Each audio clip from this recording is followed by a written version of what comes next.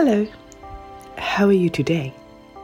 In my last few episodes, I shared with you about the story of Kakamega. In this episode, I'd like to share you about my journey of how I created Mikelolo Ocean Story. The Mikelolo Ocean Story is about a boy named Henry whose dream is to become a marine biologist.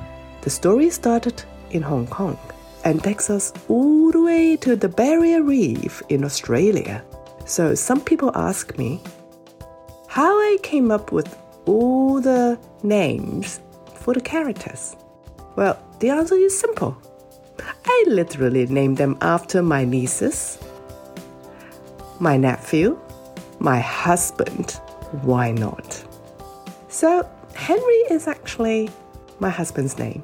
And in the Mikelolo story, I literally asked my mother-in-law for a picture of my husband, Henry, when he was 8 years old. So let's go back to Mikelolo. The story is about an 8-year-old boy, a Dutch boy, whose parents were diplomats. So Henry is used to moving around the world. He also has a cat. Henry loved the ocean, and one day he woke up. Instead of Hong Kong, Henry, together with his pet Eco, got turned into 2 Chinese dolphins in the Great Barrier Reefs. So the story basically is about their journey traveling from the Great Barrier Reef back to Hong Kong. And throughout the journey, they learned about how plastics has created threats and endangered the ocean. And he also touched on how pollution is affecting the food chain and the human race. In one of the scenes, Henry the Chinese dolphin met a Chinese girl named Xiao Rui. I wrote a song, Seeing is Believing, for this particular scene. And I have to say, this is one of my favorite songs in the entire story.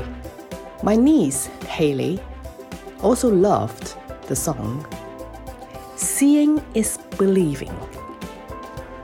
And she actually recorded the song and performed at a school play.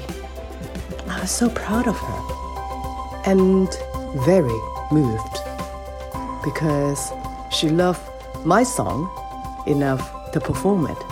So if you like the ocean, Mikelolo, the ocean story, brings you to different places in the world. And you can also learn so much about how and what we could do to save the ocean.